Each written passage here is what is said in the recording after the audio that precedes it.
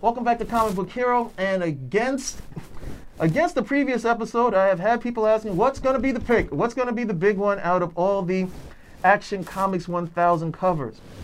There are a lot of covers. There are 10 standard covers from the 1930s up till current time, the 2010s, if you will. There are a whole bunch of other variants as well. More keep popping out every day, it would seem. And, look, I advise people, don't be so much sold into buying a cover. Get yourself a blank cover. Get yourself a blank cover. Go to a con, get somebody's autograph, that type of stuff. But then, of course, they're the guys, hey, man, I want to get a flip. I want to do this. I want to do that. I'm not a big advocate of flipping. I don't think it's very good for comics overall, even though I do it myself.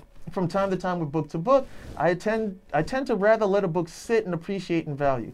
However, if I did have to hazard a guess at the book that I think is going to appreciate the most in value, it would be the one that you see right over here. And this is the variant cover for Action Comics 1000, the Bulletproof Del Auto Virgin variant cover. Why? Bulletproof has a very good track record when it comes to promoting these books. The print run is low enough.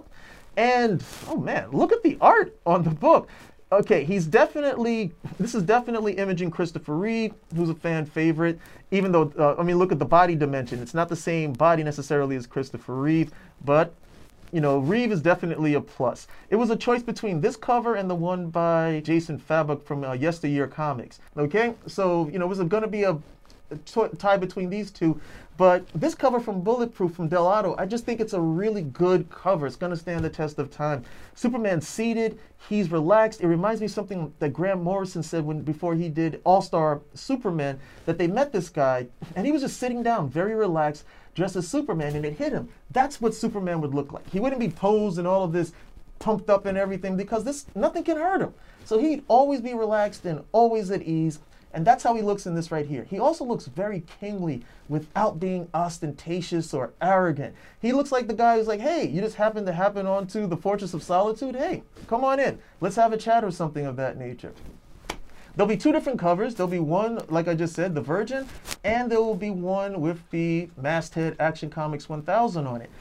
What's the retail price? I believe the Virgin one's going to go for about 40 bucks. So what can I tell you? If you're still in school, if you're financially challenged, this might be a little bit expensive. But for the long term, I think this is the one that has the best opportunity in terms of value. It's going to be a hard one to curate, as getting Del Auto's signature is going to be difficult if you want to go that route with it. But aside of that, hey, it's just a really nice cover in comparison to a lot of the stuff that I've seen. Some of them are some nice also-rans. A lot of them are, I have to be honest, kind of disappointing that they would even approve some of the art, and this is Action Comics 1000. But, hey, you want to throw some money at something, do a good investment, maybe a quick flip on it, put your money on this book. That's where my opinion is. All right, until next time, I'll see you later.